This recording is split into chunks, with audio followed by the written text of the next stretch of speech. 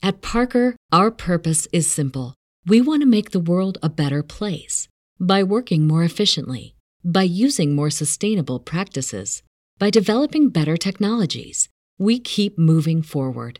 With each new idea, innovation, and partnership, we're one step closer to fulfilling our purpose every single day. To find out more, visit parker.com/purpose.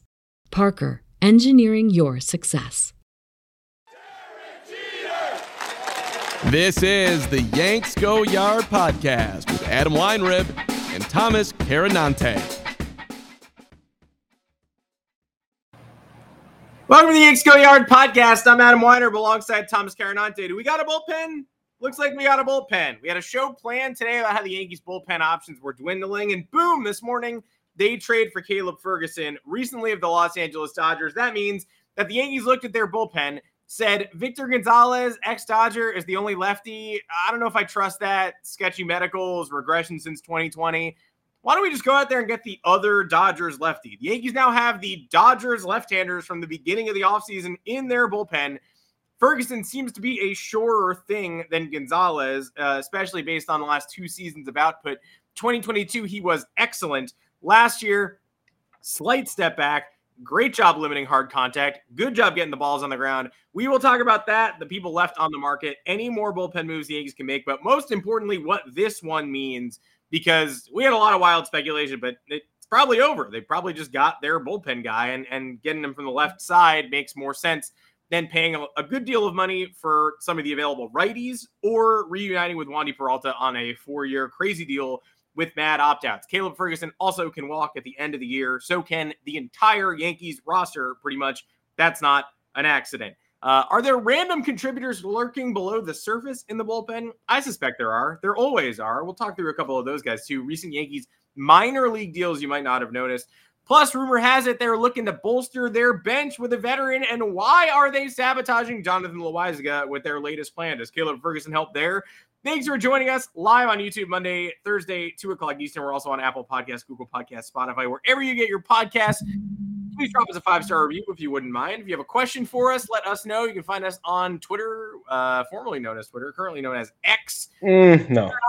Welcome to the show. You have a special offer for the viewers and the listeners. I certainly do, and it is Twitter. It is not X. X isn't even a thing. I don't even understand what it means. And then what are you going to call tweets? X's? Nothing bums me out more than when a legitimate news article is like, somebody shared this on the platform X, formerly known as Twitter. Stop calling it that. Just don't call it that. People call it Twitter.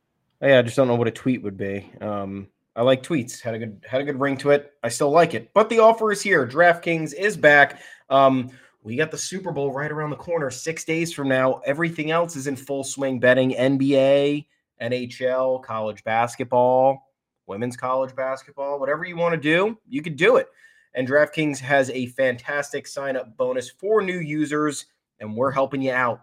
Use the code YanksGoYard at sign-up. You place a $5 first bet on anything, and you will instantly claim $200 in bonus bets. You will also be rewarded with a separate no-sweat single-game parlay every single day when you opt in. The best part is that you will receive both awards, even if that first bet loses. Pretty good deal. So when you join DraftKings, please, again, make sure to sign up with the code YanksGoYard. Using that code, YanksGoYard, not only gets you these amazing bonuses, but it also directly supports your boys' podcast site, Adam Thomas. Maybe it could buy us out of meetings and we won't be late to the podcast ever again. I don't know. I don't know what the future holds, but you're helping us. You're helping yourself. It's a win-win-win, as Michael Scott would say. This offer is only available to new customers who are 21 and physically present in legal gambling states. Please remember to always gamble responsibly. Check the episode description for full terms of the offer to see if you qualify. Welcome on in, everybody. Well, welcome to the show. I mean, if you've seen the Celsius sips today, I mean, you're going to see a lot of them. You guys love that shit, and we are running on empty today for sure. A lot going on. Luckily, some of it involves the New York Yankees. I think we sort of expected to, have to deal with, are they going to be so cheap as to not add another reliever for the rest of the offseason? Are they really confident going into the season with the unit that they're working with. And we started to rationalize, yeah, probably. I mean, I guess they are. Everybody they're paying is taxed double, of course. So you see a guy like Ryan Brazier signed today for a deal that could take him up to $13 million in guarantees. And you're like, yeah, I know why the Yankees did not pay for a guy who's had a 5 ERA in the past, right? Relievers are fungible. And so you're like, maybe Clayton Beater's the guy. Maybe Will Warren gets a longer look in spring training. Luis Gil, obviously, they intend for him to step up pretty significantly. Yogo, as Aaron Boone said. But no, they do, in fact, go for a veteran lefty, and a veteran lefty whose contract is coming to an end, which is perhaps not the most important thing. Obviously, the Yankees value the combo, the ground ball combo, soft contact, expected ERA, sort of middling. The contact numbers are good. Caleb Ferguson is a New York Yankee, and he will step into the Wandy Peralta role, the Wandy Peralta roster spot. The only question is whether he's going to step into the Wandy Peralta trust tree spot. Like, he's for sure going to be the first lefty called upon out of the bullpen. He's for sure going to be the lefty they call upon when it's first and second, one out, and they have a chance to induce a double play. But is he going to be closing? Closed a couple times with the Dodgers last year. Got some saves on the books. Finished 9 games last year and 3 games in 2022. But my Dodger fan friends are saying high leverage last year did not go so well for Ferguson. Problem last year is pretty plain. Became more hittable after only allowing 23 hits and 34 2/3 the year before. Ups that to 64 and 60 1/3 last year. Used way more often and almost double the games. And he also walked 23 in those 60 1/3 after walking 17 and 34 2/3 the year prior. Control, not totally his thing. The whip all the way up to 1.442 last year. He did strike out 70 men in 60 1/3 innings. And like we said, the percentile rankings look pretty good. I don't know if the Yankees are going to be paying Caleb Ferguson next year. I doubt that they are going to prevent him from entering free agency. Worst case, it kind of feels like a break-even move, but the Yankees really gave up pretty much no established talent here.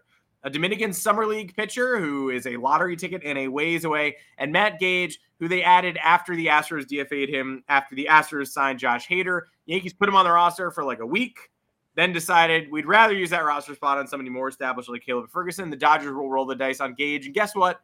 They'll probably end up rolling something pretty nice there because we know what they do with pitchers. But what's your immediate reaction to getting somebody who, look, put up 60-plus innings last year for the best team in the National League regular season division? Yeah, I don't mind it. And again, we talked the last couple episodes about the Yankees probably being done with free agent expenditures. Everything costs double. There's not that much out there that's really inspiring or worth, paying that 100% tax on.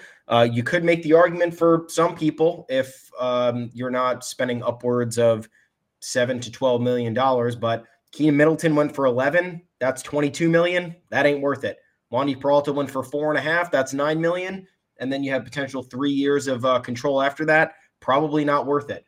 But it's all what you're about and what you're feeling. I think the Yankees were never going to get the high leverage back end bullpen arm that they were expecting unless they had made a splash for one of the big guys earlier in the offseason or spent a record-setting amount of money on Josh Hader. So what I thought was left was smaller trades or just rolling with what you have. You have these other players who need to make an impact, other guys coming back from injury who need to prove themselves. You cannot clog up the bullpen with a million people and then leave all these other guys on the outside looking in. So Caleb Ferguson, I think this is a fine move, especially if they are getting him for nothing. They picked up Gage off waivers from the Astros, and then they're moving, I guess, that prospect. I don't even know who that was. And I think Ferguson, at the very least, is somebody who has experience, who can eat innings in the middle there, and that's gonna provide value. That's what we were talking about previously. It's what we were talking about with the back end of the rotation. We need people who can eat innings, play matchups, simply get the job done. Yeah, sure. Caleb Ferguson's stats aren't the most inspiring. I don't like that whip whatsoever. The walks the last 2 years haven't been the most inspiring now that I'm looking at them a little bit deeper, but the strikeouts have improved. And he had a really good first half. Wheels kind of came off in the second half. Remember, the Dodgers also used him as an opener on occasion last year. and those also did not go well. I'm also not holding anybody to the fire based on the Dodgers bullpen last year. The unit was not very good throughout the year. They were mixing and matching people all over the place, did not have a hierarchy whatsoever. So Caleb Ferguson's role was largely undefined.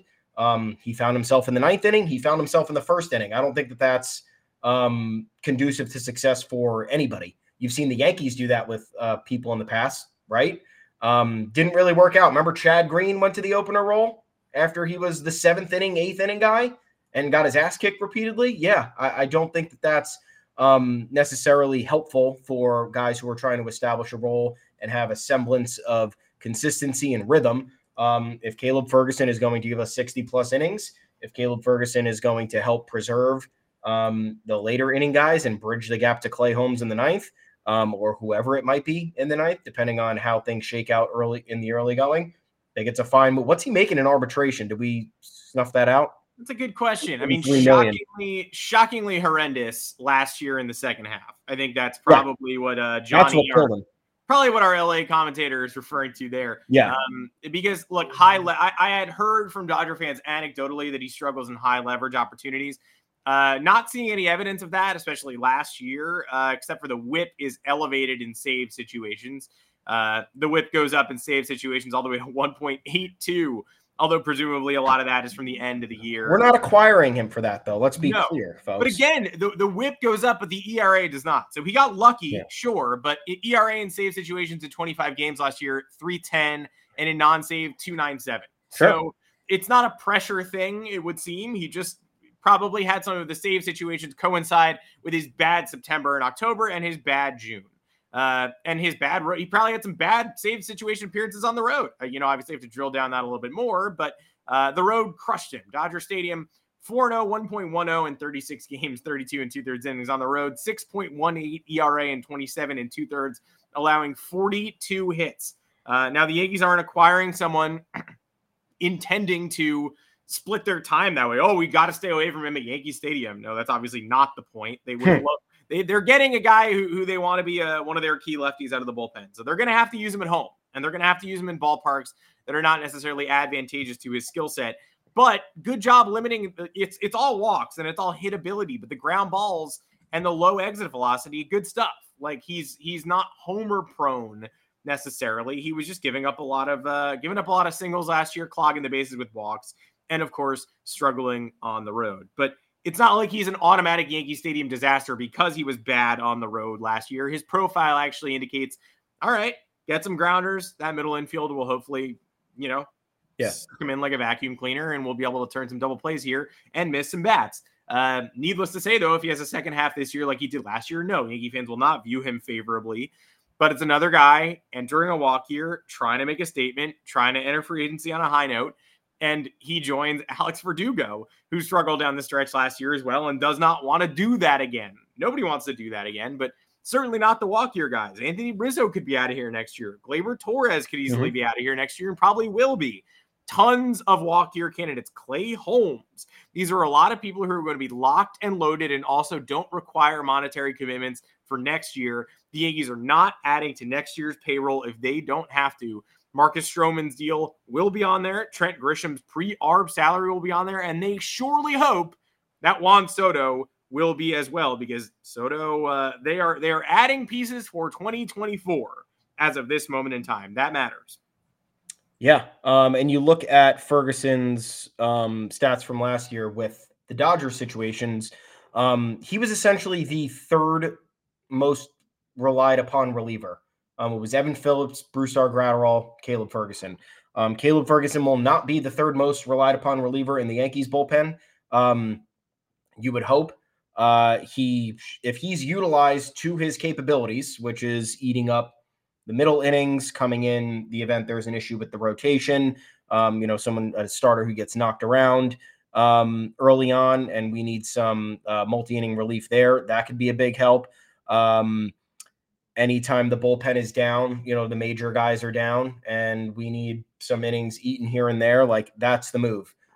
He should not be used as a high leverage reliever. If he's put in some of those spots, so be it. Sometimes that's going to be unavoidable. He, at the very least, has the experience, knows what it's like. So, again, this is tempering expectations. You get a low-cost guy who's going to hopefully help you structure your pitching staff a little bit better and in a more organized fashion. Take pressure off the guys who, for the last 3 years, have been taxed early on in the season, which has resulted in a breakdown as you get to the end of August, beginning of September, and then obviously puts you in a bad spot for the postseason. So this is fine move to me. Anybody complaining about it, again, don't really know what to tell you. You're reading into it a little bit too much, I think. It's $2.4 million this year for Ferguson too. Nothing. And, we helped the Dodgers out with Ryan Brazier, right? But he signs a 2-year, $9 million deal. He could earn up to $13 million via incentives. Nope. Again, double that. So that's 2 years, $18 million if you're the New York Yankees for Ryan Brazier, who the Dodgers fixed last year. Fixed for the year. Well, it's just double for this year, I think. Yeah. Okay. Well, sorry. So whatever he's making, whatever the salary. So $9 million for this year, which is a lot of money this year. Yeah. $9 million for Ryan Brazier, who, again, the Dodgers got an 0.70 ERA out of him in the second half last year. That's great. Started off the year in Boston with a 7.29 mark. Year before, 5.78 mark in Boston. He's 35 years old. Was injured in 2021, came back and was good for 12 innings. 4.85 ERA with the 2019 Red Sox. Brazier was essentially a one-year wonder, 2018 World Series champion with the Red Sox, and every fucking thing went right for that team down the stretch last year. Yeah. So who could possibly be surprised about the 2018 Red Sox uncovering a hidden gem? Then he's amazing with the Dodgers for the second half of last season.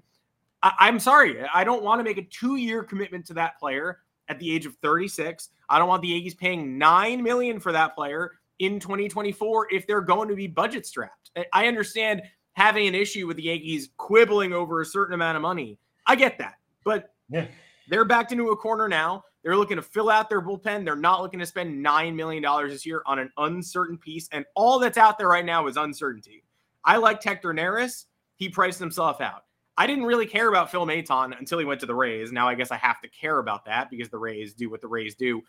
If you thought we were signing Josh Hader, look, if the Yankees wanted to spend $1 billion like the Dodgers, they might have, but they had no intention of doing that. And I think comparing yourself to the Dodgers is unfair and a way to set yourself up for disappointment. I sure wish we could certainly do this podcast through a different lens where the Yankees and Dodgers have the same payroll expectations. And the Yankees have a Shohei Ohtani-like recruiting figure, which Aaron Judge has not proven himself to be, and Juan Soto is not here for a long time yet. So we can certainly pretend like the Yankees could have gotten Yamamoto, should have spent an extra $100 million, and had an Ohtani-like figure in the fold. We could certainly pretend the Yankees should attack every offseason from here on out thinking we have $1.2 billion to spend, so how are we going to do it? Let's get Blake Snell, let's get Josh Hader. I wish we could do that, but I just know how the Yankees operate. We haven't seen a major league team operate that way. No. The way that the Dodgers just operated in decades. So I wish that we could say, why doesn't my team do that too? But I think we just have to sit here slack-jawed at the Dodgers, know it's a 162-game season, know that things could go off the rails for them. You see Shohei Ohtani's scar on his arm. Yamamoto doesn't throw more than once a week. Yamamoto's never used a Major League Baseball for a larger sample size than the World Baseball Classic. It could all go wrong for the Dodgers, and if they were the Yankees, we'd be dissecting the various reasons why all the money they spent this offseason could be set on fire. But we're not them. They're the only team that's willing to be them, and we have to operate under the Yankees' budget constraints when we talk about this roster. Caleb Ferguson, a perfect fit in those circumstances. So I'm not the one who's going to sit here and say the Yankees can't afford to pay Ryan Brazier, or the Yankees can't afford to pay Tony Kemp and a reliever. But the Yankees are sitting here telling you that, so we have to talk about them that way. Yeah. Roberto, I don't think any free agency moves are happening unless the expenditure would be like $3 million or less. And again, anything this year is double the cost. So as I mentioned earlier, Keenan Middleton, 1 year, $11 million, in a vacuum, that sounds fine. 1 year, $22 million. That's more than the qualifying offer. That's crazy. So in terms of where they are financially, again, I don't think there's anybody out there that's worth it to pay double unless you're talking about upgrading the rotation like a maniac with either Snell or Montgomery. And then I think at that point they have to figure out somebody else to get off the books, whether it's, I don't know. I really don't know who it would be. Could it be Stanton? Sure. Could it be Rizzo? Maybe. Could it be DJ LeMahieu? Sure. I don't know any of the answers. I'm thinking of people who have money attached to them who've largely done nothing for us over the last year or so, which is where their logic is going to come from. They're not just going to randomly dump somebody that's making money that has contributed. And like we talked about before, like getting rid of Gleyber Torres doesn't make any sense unless there was some larger implication there, or some sort of trade that we are not even thinking of.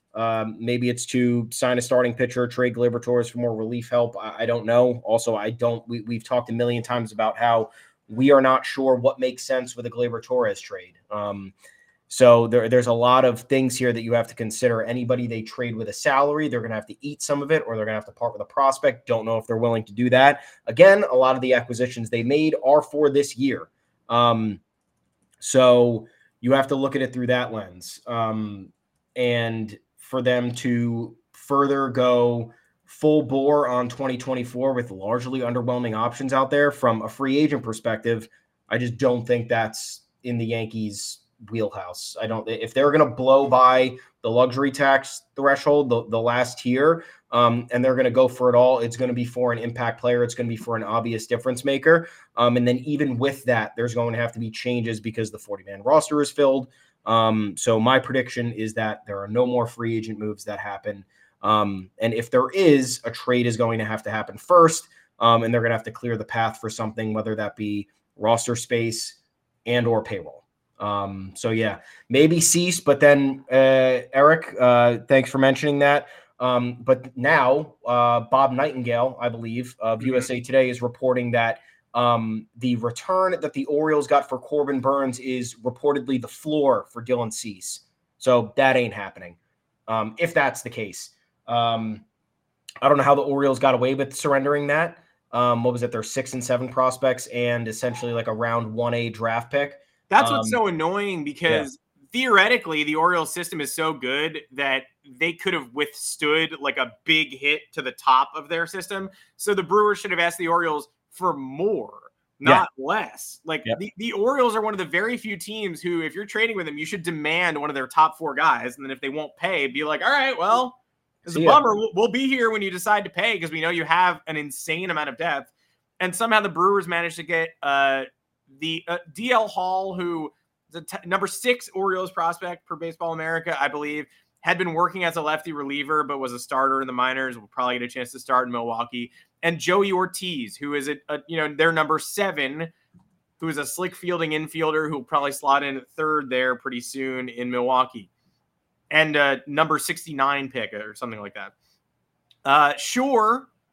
But you've constructed a deal that is the least painful possible deal for the Orioles, who are, they're going to miss DL Hall. No, they just got Corbin Burns. They're not even thinking about that. And they're going to miss Joey Ortiz. No, because you let them keep Kowser and Mayo and Holiday and Gunnar Henderson and Westberg and all the other infielders that they have a glut of infielders. And you're basically asking them, can we have the least impressive one? They were like, yes, you can. So they had an opportunity to plunder the Orioles, which is what the White Sox have been doing for Dylan Cease. The White Sox keep saying, we're going to, we'll be here. If you want Dylan Cease, we know who you got. We'll be here. Let us know. And the Orioles called their bluff by finding a team that suddenly, after all offseason of dictating, we're going to go for it. We're signing Rhys Hoskins. We're going to try to compete and then trade people at the deadline. They've decided, oh, no, actually, we're going to sign Hoskins, but then also trade our ace away for a relatively light return. I don't get it at all, but if that's the floor for the Cease deal, which it seems to be, then the Yankees will not be making the Cease deal. No. And thanks for chiming in here, guys. All worth talking about. Trevor Bauer and Julio Urias. Again, with the tax situation, I don't think so. Even if Urias, by the way, criminal matters aside, not cleared. Major League Baseball is still going to make a decision there. Odds are very high he will be suspended for a good portion of this season, if not the whole thing. Remember, a 2-time offender. And again, difference between charges and cleared, right? So just making that perfectly clear. And Trevor Bauer, an aging starter who kind of struggled in the Japanese league last year with all the baggage that he has. No, thank you. Yeah. The Yankees are not going over the tax for Trevor Bauer. Exactly. That's really the point here, because even if a cheap deal were to arise for them, I don't see it being anything under $12 million, which would cost the Yankees $24 million. Also for Urias, there's still potential, I believe, for files to be charged for misdemeanor. So that is far from over, especially because the commissioner's office has to conduct its own independent investigation and is going to make a ruling based on the past behavior or whatever they find in the details. Remember, MLB can make a ruling that is inconsistent with whatever the law does. If they find in the police files that what Urias was alleged to do is punishable under their policy, they are going to do it. It is a lot different from a district attorney's office saying, okay, we're going to move forward and levy charges upon a high profile figure, which is then going to create a lot of problems for them. If they don't have every bit of information correct, MLB can just make it a suspension and that's it. District attorney's office levying charges can go in all sorts of bad directions for them. So a lot of this is also politics. You don't know what's going on behind the scenes, and we don't know the details. But at this point, I think the Yankees are going to keep their hands clean of investments that are not absolutely ironclad. Needless to say, it would be a major surprise for them to extend themselves beyond that threshold in order to accommodate someone like that. Yeah, give an inflated 1-year contract to somebody with tarnished reputations like that. I don't know if they're both going to be out of the bigs this year. I would bet against Urias pitching this year for sure. Imagine the content with Bauer and Stroman. No, I actually won't. I appreciate the comment, but no, I absolutely will not be imagining that content for even 1 second. Any second I spend imagining that content is a second that could be spent eating delicious chicken or sleeping. I will not be imagining that content, but we shall see. The Yankees. I think it is surprising. And I can't believe I'm doing this. And feel free. What are we doing? Feel free to hit me with the TKO or whatever. But nobody's been more negative about Brian Cashman's last 5 years than we have. Yeah. Falling for the Stanton thing and allowing the Stanton deal to hamstring you, and somehow thinking that Hal's going to approve spending beyond Stanton, but he actually doesn't. Getting Garrett Cole, great. But then the only other MLB move you make that offseason is bringing Brett Gardner back. Not having lefty outfielders on last year's roster. We wrote all this stuff about how if they let Gardner walk back onto the team in 2022, it'd be a failure. And then they didn't do that, but they didn't do anything other than that either. And then Gardner actually would have been a successful move in comparison to what they did, which was nothing. Yeah. The 2022 trade deadline was horrifically managed. Frankie Montas was an awful addition. He was hurt. He came in hurt, and they somehow didn't know that, and they somehow couldn't conclude that he maybe wouldn't help the team down the stretch. And they trade for Scott Effross because they fall in love with his years of control, and he's still not back, and you already lost a year of that control, and he's still slow rehabbing. Andrew Benintendi, you couldn't have known he was going to fracture a hamate bone that he thought he'd had surgically removed, but you could have known that he probably wasn't re-signing and didn't provide power and whatever. I could go on and on and on about Cashman's failures. And I think anybody who wants to say that the last 5 years have been a Cashman disaster class, I'm with you. We are hard on Brian Cashman's regime. And go back to the podcast we did after he showed up at the GM meetings and was like, we've been a success or whatever. Just go back to those, right?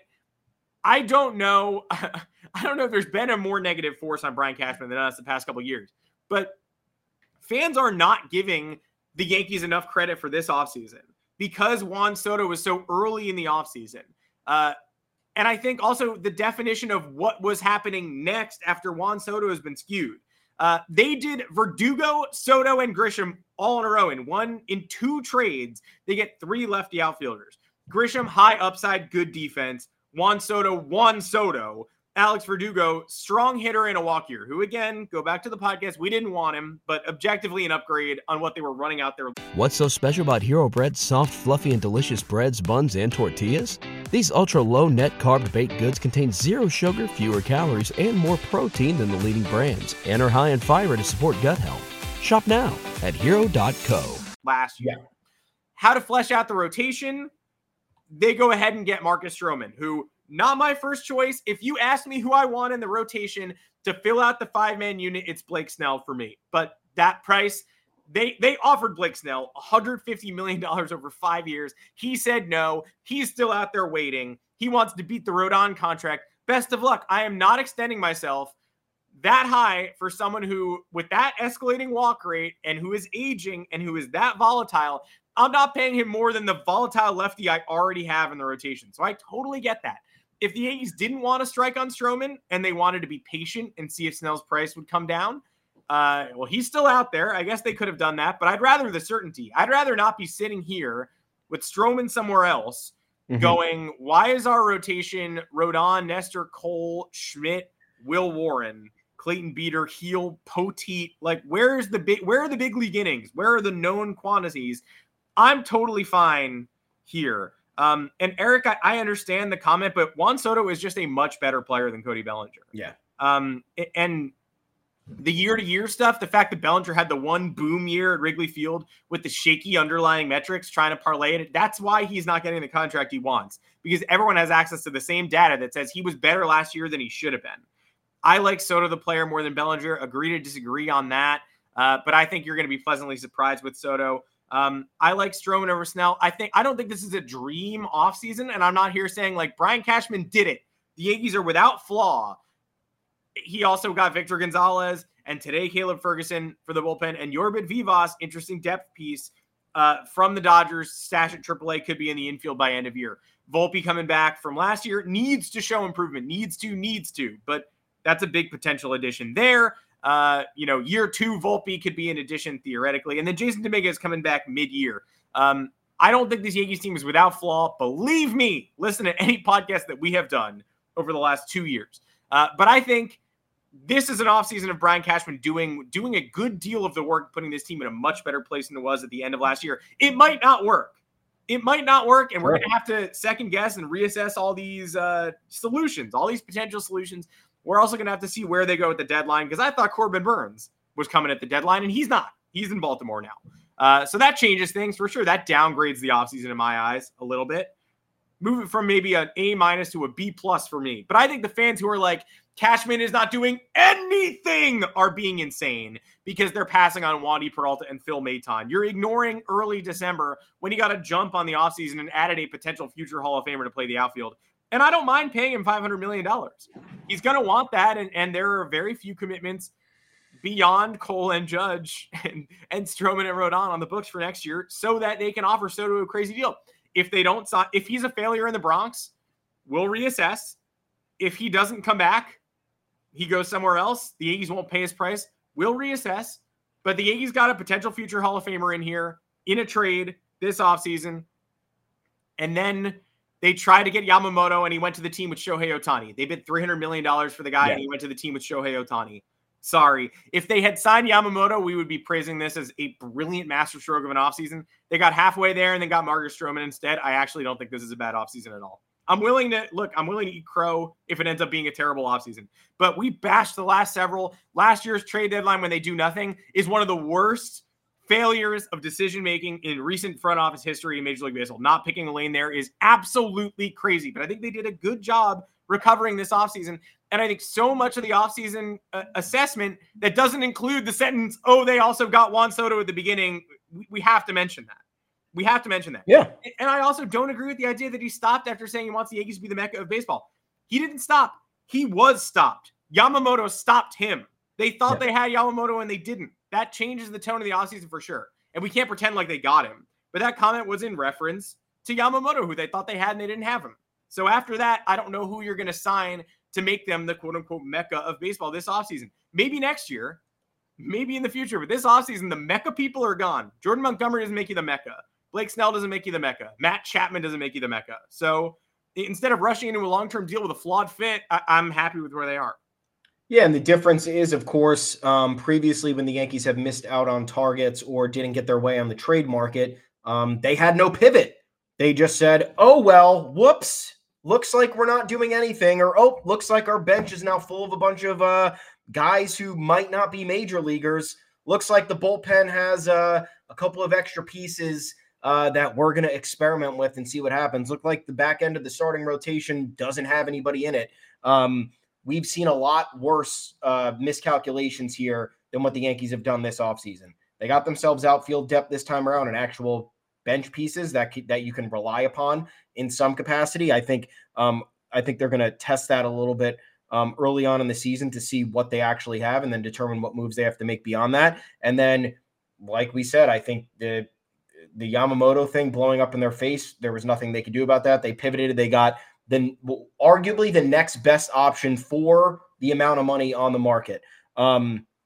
Obviously, we were not even thinking about Marcus Stroman because of his past history with the Yankees and all the other, potential baggage that you might think comes with him. But to get him at that price and to see that he is one of the most effective pitchers in the last 5 years, that's a move. That's not going to make the Yankees immediate World Series contenders, but it's going to get them through the year. It's going to deepen the rotation, and it's going to actually give them a chance to win games. Everyone here complains, ourselves included, about punt games. How many times did the Yankees trot a starter out there being like, all right, what are we doing? Why is random guy being called up from AAA to start today? This doesn't make sense. Why is half the lineup out? Now, this year, you have a rotation that actually has guys with major league experience. I think Clark Schmidt also getting last year under his belt will be huge, and that's going to deepen the rotation in a really good way. And then you have a bench where it's like, if you have to sit one of your guys, having Trent Grisham in there is going to be helpful. Having Alex Verdugo at the bottom of the lineup, where that was previously occupied by guys who hit below 200, is going to make all the difference. So I think we got a little bit greedy because the Soto trade was telegraphed and we expected it to happen. And now we're sitting here being like, okay, what else? Like, what else is happening? You got Juan Soto. Juan Soto is the guy. You got Alex Verdugo. Were we excited about that? Not exactly. But then you step back and you realize how much of a difference he can make if he's, again, put in the right spot in the lineup, given the opportunity to be protected in the lineup, and delivers like he has on a semi-consistent basis like he did in Boston. That is worlds better than what the Yankees have been doing with their 6 through 9 hitters over the last 3 years. And again, there's not many other options out there. You do not spend. They were willing to spend the sun and the moon for Yamamoto, whether it was because they knew they were getting international, money in return with the marketing and with the Japanese television markets or whatever. That was probably part of the thinking. Now, if you get someone like Jordan Montgomery or Blake Snell, you're paying for a largely known quantity at the highest price possible because they both just had career years. And it would be very consistent with what the Yankees have done previously. Acquiring Giancarlo Stanton, knowing his large injury history, but willing to pay that giant price. You want the Yankees now, knowing the history of Blake Snell and Jordan Montgomery, two very good pitchers, but very much have limitations in their own right. Nothing against them either. It's just the reality. And then paying the most amount of money you can for them. And then probably mostly over that deal, seeing what they've largely been capable of over their, 5, 6, 7 year MLB careers. I'm not opposed to signing either of them, but when you're talking about making a move and making a splash, neither of those are it. And I think the Yankees pivoted as best they possibly could. And now it's wait and see, prepare for the trade deadline. My hope here, and this would be absolutely egregious, there's two things. One, we'll find out later, were they in on these Burns talks? And if they weren't, why? And if they weren't willing to outbid the Orioles, or maybe the Brewers just weren't willing to trade with the Yankees, like there's a lot of factors that we have to figure out. We don't know what the deal is. I would like to know answers to some of those questions before we start freaking out. And then secondly, they better have an entire list of people that they are going to pursue at the trade deadline now that Corbin Burns is off the market, and they better be preparing for whatever the Dylan Cease market has shifted to. I'm not saying they need to pay every single price, but they need to be in talks with them throughout to know what the floor is. Maybe it's this, but guess what? If that is the floor, all the other teams are going to come in and they're going to say, absolutely not. Corbin Burns is a proven Cy Young winner who's one of the most durable pitchers in the league. Dylan Cease has one good year under his belt, and the one extra year of control is not convincing us of anything. So the due diligence there is remaining in the Cease talks to see where they descend into, because that is not, maybe that's the White Sox floor. That is not going to be the floor as the season progresses, unless he has, what was his big year, 2022? Unless he has another 2022 start to his 2024 season, then that changes everything. But if they're talking about getting rid of him before opening day, the Yankees need to be there every single step of the way, because that trade price is not going to be the exact same as Corbin Burns. It's going to be two totally different things. So those are the two things I will hold the Yankees' feet to the fire for. I want to know more details about this Burns stuff, and I want to know where they stand now that arguably their top trade deadline target is now off the market. They better be doing a lot of pivoting internally, and they better be targeting guys who other teams are not eyeing as much, because the more eyes on a certain trade target, the less likely those teams with the pieces are willing to trade to the Yankees. And then obviously the asking price goes up in terms of the trade talks. So this is where they need to get creative. And so that's where I'll start getting mad at the front office if we're not seeing results. I'm not getting mad because they didn't spend on options that we thought would obviously make the team better, but would not necessarily get them to where they needed to be in a World Series contention conversation. Yeah, if they didn't enter the Burns talks at all, we can blow up as soon as we learn more about the Corbin Burns conversation. And we can learn whether there was a Yankees tax or not, potentially along the way. We'd heard about Dominguez. Oh, you want Burns, you better be ready to give up Dominguez and Spencer Jones. And then the Orioles gave up a package that was basically, I mean, I'm being generous when I say Oswald Peraza and Will Warren. Like maybe Pereira and Will Warren, but the shine's off Peraza a little bit, but he's been a bigger name pedigree-wise than Ortiz has been. Like, it does feel like the Yankees could have easily gotten Corbin Burns for this package, and hopefully we'll learn more about that. I'd also rather the Orioles be the big bad in the division than the Red Sox, the Jays, and the Rays. Maybe I'm alone there, but hey, the Orioles want to go for it, beef it up. They do have a lot to prove. They got swept out of the playoffs last year, so maybe this is the year, but last year was the year, and then they entered the playoffs and were horrendous and couldn't. Pressure's on them. Pressure's on them. So we shall see. Also worth noting that all the stuff we had that we wanted to talk about today feels kind of quaint now that we're doing this holistic view of the offseason. But yeah, the Yankees thought they had their number two. And they thought it was Carlos Rodon. If Carlos Rodon isn't a big disaster last year and pitches up to his capabilities, then no one is acting like the Yankees rotation is in shambles. It's a disaster that needs saving. And we got to spend on Blake Snell this offseason. I know that everything compounds. So we can't just sit here in a vacuum and be like, the Yankees don't have to spend because they have Carlos Rodon. Because we have the knowledge that Carlos Rodon was bad last year. Like, we watched it. We watched it happen. He had a 6 ERA. He barely pitched. He was hurt, and he was dreadful. So I can't sit here on a podcast and pretend I don't know that. But the Yankees tried to pay a co-ace last year. They paid $162 million for a player who was supposed to be their number two. He was awful last year, and he's still here. If he lives up to the stuff plus, which did not show that there was a regression year over year, then he's their number two. Then they have one. But making that financial commitment to Rodon and then having him be awful and then being like the solution is $180 million financial commitment to Blake Snell just doesn't work for me. Burns is the guy. If you could have gotten Burns, get Burns. Yeah. But the idea that we have to keep spending $180 million on volatile pitchers every year because we made a mistake doing that the last year doesn't work for me. And Fernando, I don't know where we got our wires crossed, but Rodon was a big disaster last year. That's exactly what I said. We know that. We know he was awful last year. Yeah. But he wasn't supposed to be. He was supposed to be the move. So if we keep spending $180 million on starters, just hoping it eventually works, we might end up with a competent number two and then an albatross.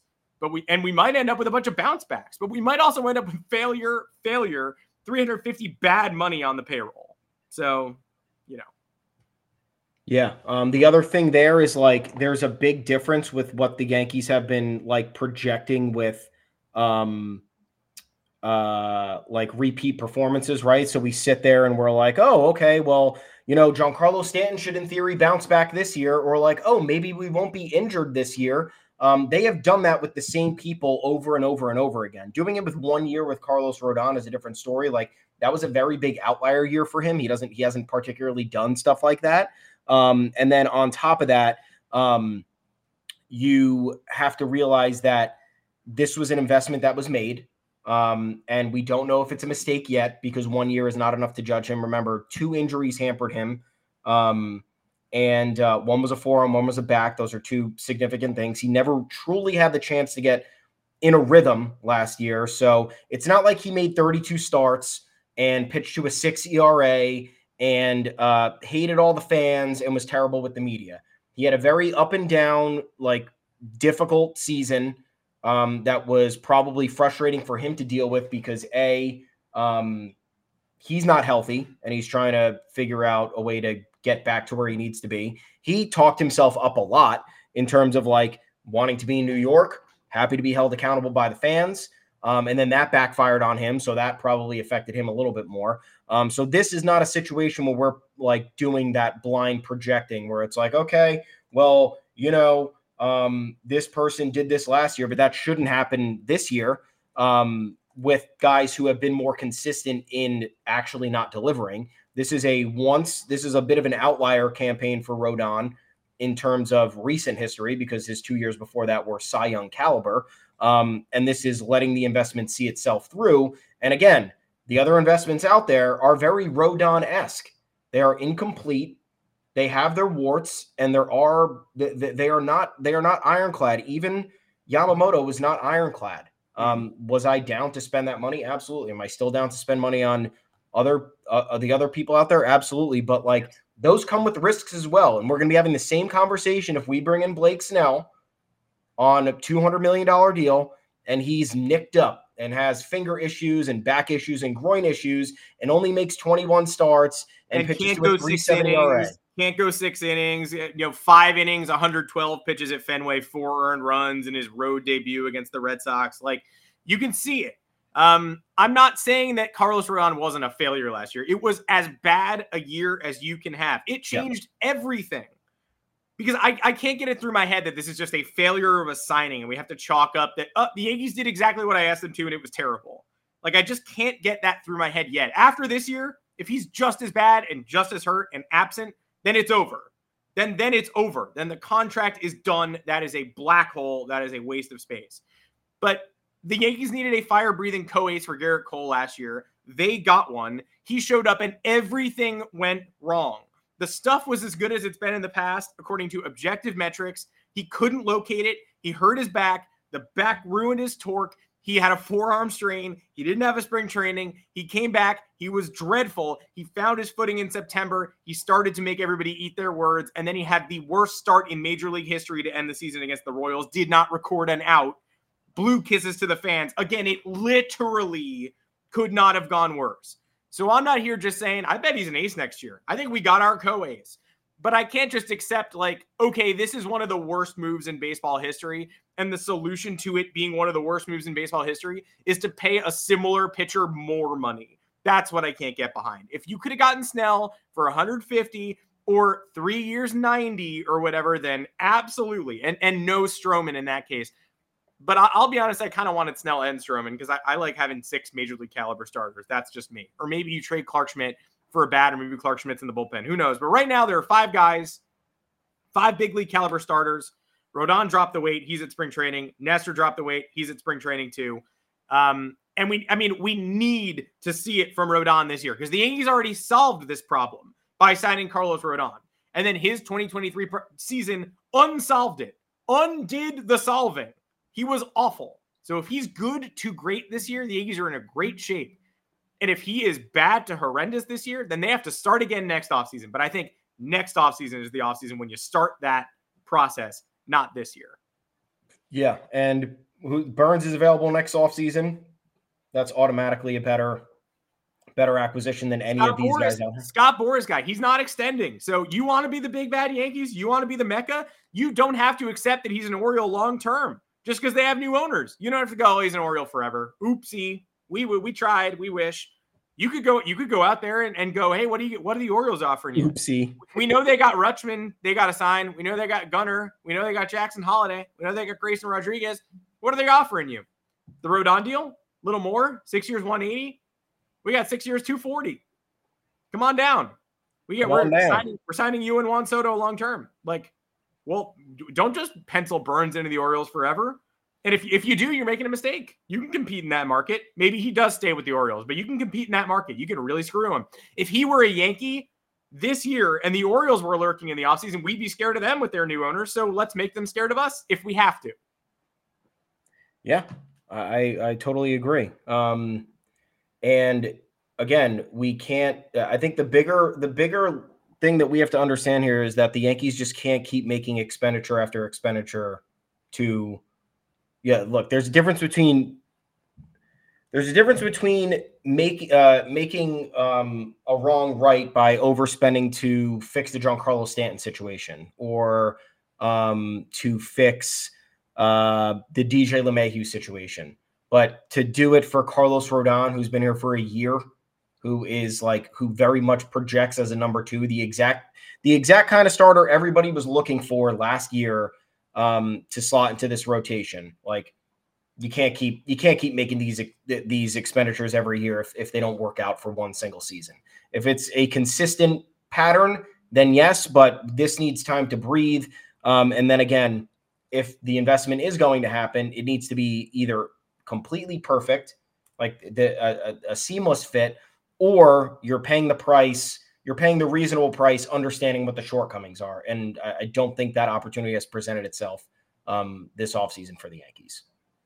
No, I don't either, man. I mean, what else that was a great chunk. I loved doing this podcast, but I mean, it really does feel like I don't want to be like, well, that was a great holistic discussion of the Yankees. Let's talk about the Tony Kemp rumors, because that's not even real. That's not real life. I like Tony Kemp as a bench fit. End of discussion. The Yankees are reportedly connected to Tony Kemp, who's been working out with Spencer Jones. Be a more purposeful use of the last bench spot than just throwing some random failure rookie in there. Kemp. The New York Post is sensationalizing the Orioles as the next Astros, and it's easy to do that. Sure.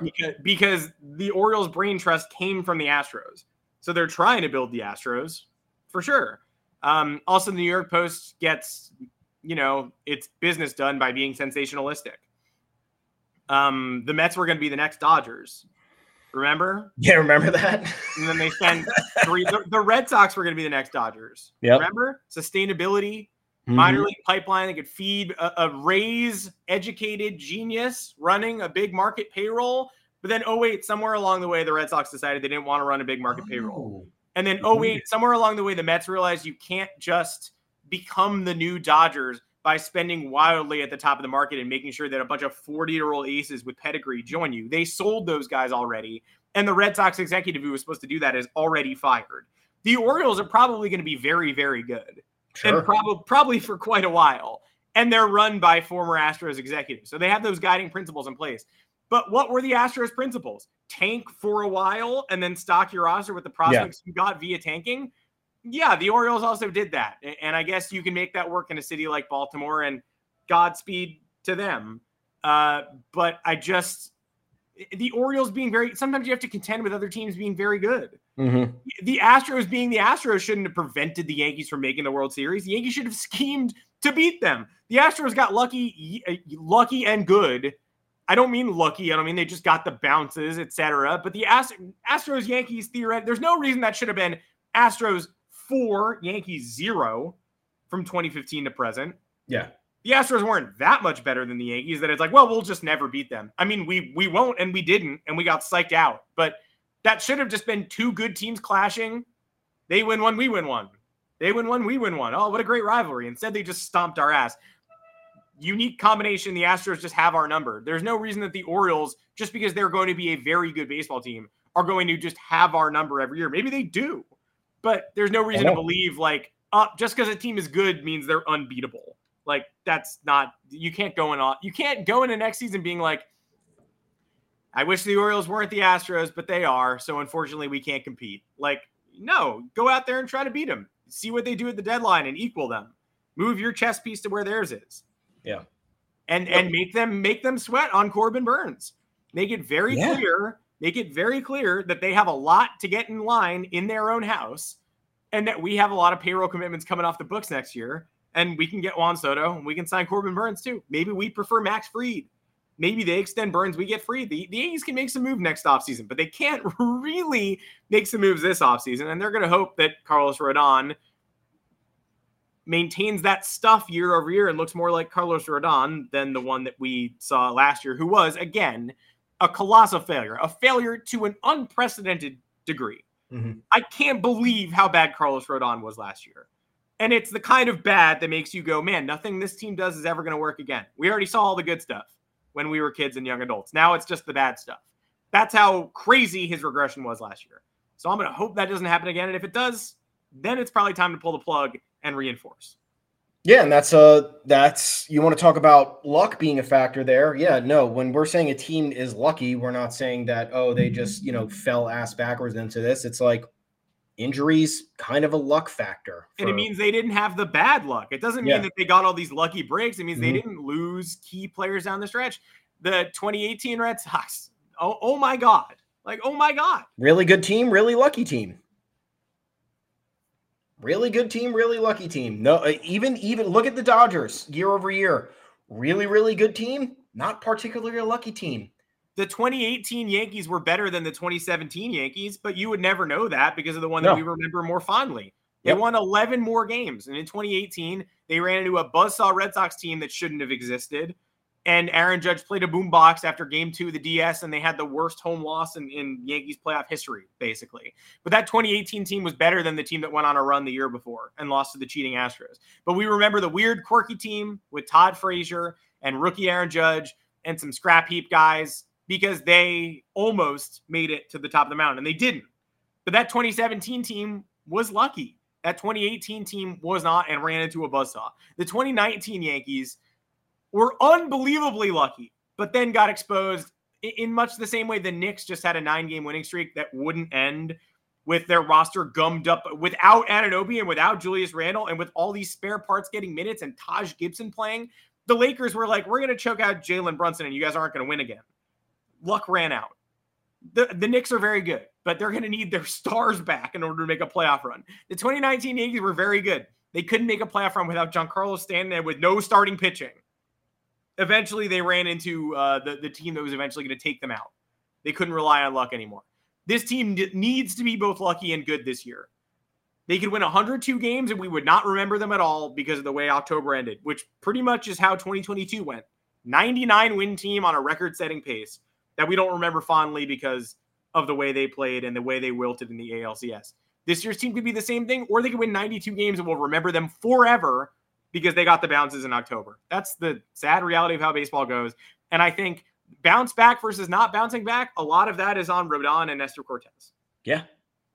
And what are you going to do? You're going to squeeze them out of the rotation because you are, because of how they performed last year, what their injuries were. And luck spans so many other different things, so many other different ways too. Like the Orioles and Astros willingly tanked for a long time. Do you know how hard it is to hit on draft picks? It is hard even if you are not tanking and have the draft picks. It's hard to hit on the top talent. I understand the odds are more in your favor if you have more top draft picks, but the fact that the Orioles were able to have that many hits is considerable. The Astros having as many international signings and top draft picks that hit was considerable, and part of that has to do with luck. The Yankees in particular have not been great on the international and draft front, prior to probably 3 years ago. And on top of that, we're very unlucky. So like when all those factors are coming together either against you or for you, it makes all the difference. And yeah, you have to factor in some bounce backs. Like for the Yankees saying, oh, the offense is going to turn it around. Don't worry about it. Like after 3 months of bad offense, like that's a different story. That is malpractice. That is ignoring a reality. We're going to bang when you have Willie Calhoun and Billy McKinney in there. Don't worry. We're just going to randomly start hitting with these terrible hitters. Like, no, you won't. Yeah. Projecting that Carlos Rodon and Nestor Cortez will have good seasons is not outlandish. Those things have happened before. Those things are proven. And I understand that there's still work to be done, but that's not out of the realm of possibility. You saying, oh, the worst offense in the league besides the A's and the Royals, we really see a considerable turnaround that's going to propel this team for the second half and hopefully ride a deep playoff run with us not making any moves at the trade deadline. That is delusional. And that's a complete separate way of thinking than kind of what we're talking about right now. So I know it sounds like we've drank the Kool-Aid, but we're just trying to be a little bit more nuanced in the discussion here because those two ways of thinking are very different. And they're in fact the opposite of kind of what I see how you could view them as a parallel, because they are similar in terms of consistency with what the Yankees have tried to do to make up for shortcomings in the past. But I don't think that's what it is this time around. And I'm never going to say they shouldn't have done the Juan Soto trade at almost all costs. At almost all costs, yeah. I do that trade. We'll see how it goes, but I can't get on Brian Cashman for pulling. I wish I would have loved to have kept one of those guys out of the package. They couldn't do it. That's fine. Get Juan Soto. Worry about it later. You got pitchers. Yeah. And right before we sign off, I see some comments about Shane Bieber. I think the elbow is worse than we know. I think the Yankees would have pulled off a Shane Bieber trade already if his medicals were sound and if Cleveland was shopping him. But keep an eye on the deadline and keep an eye on Tristan McKenzie. Yeah. Lifelong Yankee fan, more control, more of a Cashman special, unrealized potential, and check out 2022 stats if you don't believe us that he's worthwhile. 11-11, 2.96 ERA in 31 games, 30 starts, 191 and a third innings, 190 Ks, 138 hits allowed, 127 ERA plus, 0.951 WHIP as a 24-year-old. Okay. Unbelievable season. That's my guy. That's my guy. If you want somebody to live up to that legacy, that CC Sabathia legacy, you want someone to slide in, I don't know. I love that. I love getting lifelong Yankee fans when I can. I obviously want to see what he does this year. I want to see if he can come back. I want to see where he's at health-wise, but he's under control through 2026. So 2.5 years, Cleveland, 2.5 years, maybe do it in the offseason. Maybe it's 2. Like, that's somebody I've been looking at for a long time. And let's recalibrate. Let's see what we can do there. Yeah, that would be sweet. I'm thinking that we might have to target people with actual salaries, because I don't think many teams, I think it's possible, but not too many teams are going to be willing to surrender controllable assets unless they're getting something really, really good in return. And again, the Yankees are kind of stingy on that front. So I'm merely wondering if things go really south for the Padres, if Joe Musgrove will be available. Mm-hmm. And the only reason I'm wondering that is because he's already heading into his age 31 season. They're having supposed cash flow problems. I don't know what the situation is going to look like for them if everything comes. The Padres could be very good. They still have a talented roster. I think people might be overlooking them a little bit because they've had so much turmoil. But you look at Musgrove, he's making $20 million a year for the next 4 years. It's worth wondering. And if you get him at the deadline, you're inheriting anywhere between $8 and $10 million. That's probably worth it for the Yankees to pay the tax this year. I'd pay $20 million for a half a year of Joe Musgrove if he's going to make all the difference in the rotation. So keep a close eye on that. I don't know what's going to happen with the Padres. They could be wild card contenders.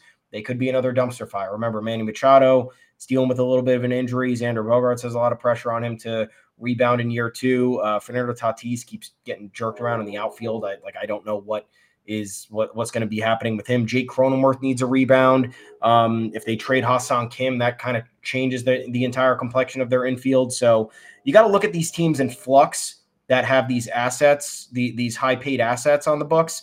Those are going to be the ones to target, in my opinion. So, and the Yankees previously tried to target Musgrove. Is that right? Like, they were in on it, and then they were like, fuck it. They went with Tyone instead. Yeah. So this could be a little bit of a rebound for them if he becomes available. I love that. It would have been easier if you were still on the Pirates, considering it would have been a lot easier. All we do is trade for Pirates, but it's a good idea. Well, thanks for sticking with us. We will be right back here Thursday, 2:00 Eastern, like always, talking about some offseason developments probably, but it's good to get holistic as pitchers and catchers are coming, man, and this season's almost underway. We can't wait. We need it. We got to talk about the games. Make sure to join us in the Discord if you want to join the community. We'd love to have you by the time the regular season rolls around, or spring training. Again, we're going to be active all year. We thank everyone for getting us to this point and all our commenters. Shout out to the comment section. Way more pleasant today. Hey, guys. You can find me on Twitter at Adam Weiner.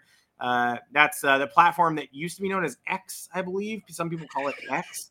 And Tom Scarinante, where can the people find you? I am at Tommy's_takes. We are at the official Yanks Go Yard Twitter account at Yanks Go Yard FS. Our bylines are at yanksgoyard.com. Please come and read. A lot of you are. We appreciate it. We appreciate you coming here and listening and having fun with us. As for Devin Williams, we'll end on this. He's going to cost a lot. The Brewers signed him through his final 2 arbitration years. Again, Yankees, that would be worth the price because financially it would be a good move, but that's going to cost a lot of prospects. That's arguably a top 3 reliever in the sport. And am I crazy to say that? No, not crazy. Well, I think that's probably reasonable. A top 3 reliever in the sport. It would be nice, maybe at the deadline if things change a little bit, but right now that'll be tough to pull off. Thanks for all your questions and Learned Insight. We're trying to dissect all this. We're having fun while we're doing it.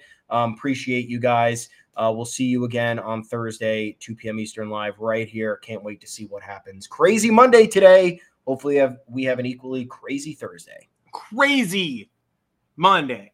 And it's just Caleb Ferguson o'clock. We will see everybody on Thursday. Thanks for joining us. Say goodbye to your credit card rewards. Greedy corporate mega stores, led by Walmart and Target, are pushing for a law in Congress to take away your hard-earned cash back and travel points to line their pockets. The Durbin-Marshall credit card bill would enact harmful credit card routing mandates that would end credit card rewards as we know it. If you love your credit card rewards, tell your lawmakers, hands off my rewards. Tell them to oppose the Durbin-Marshall credit card bill.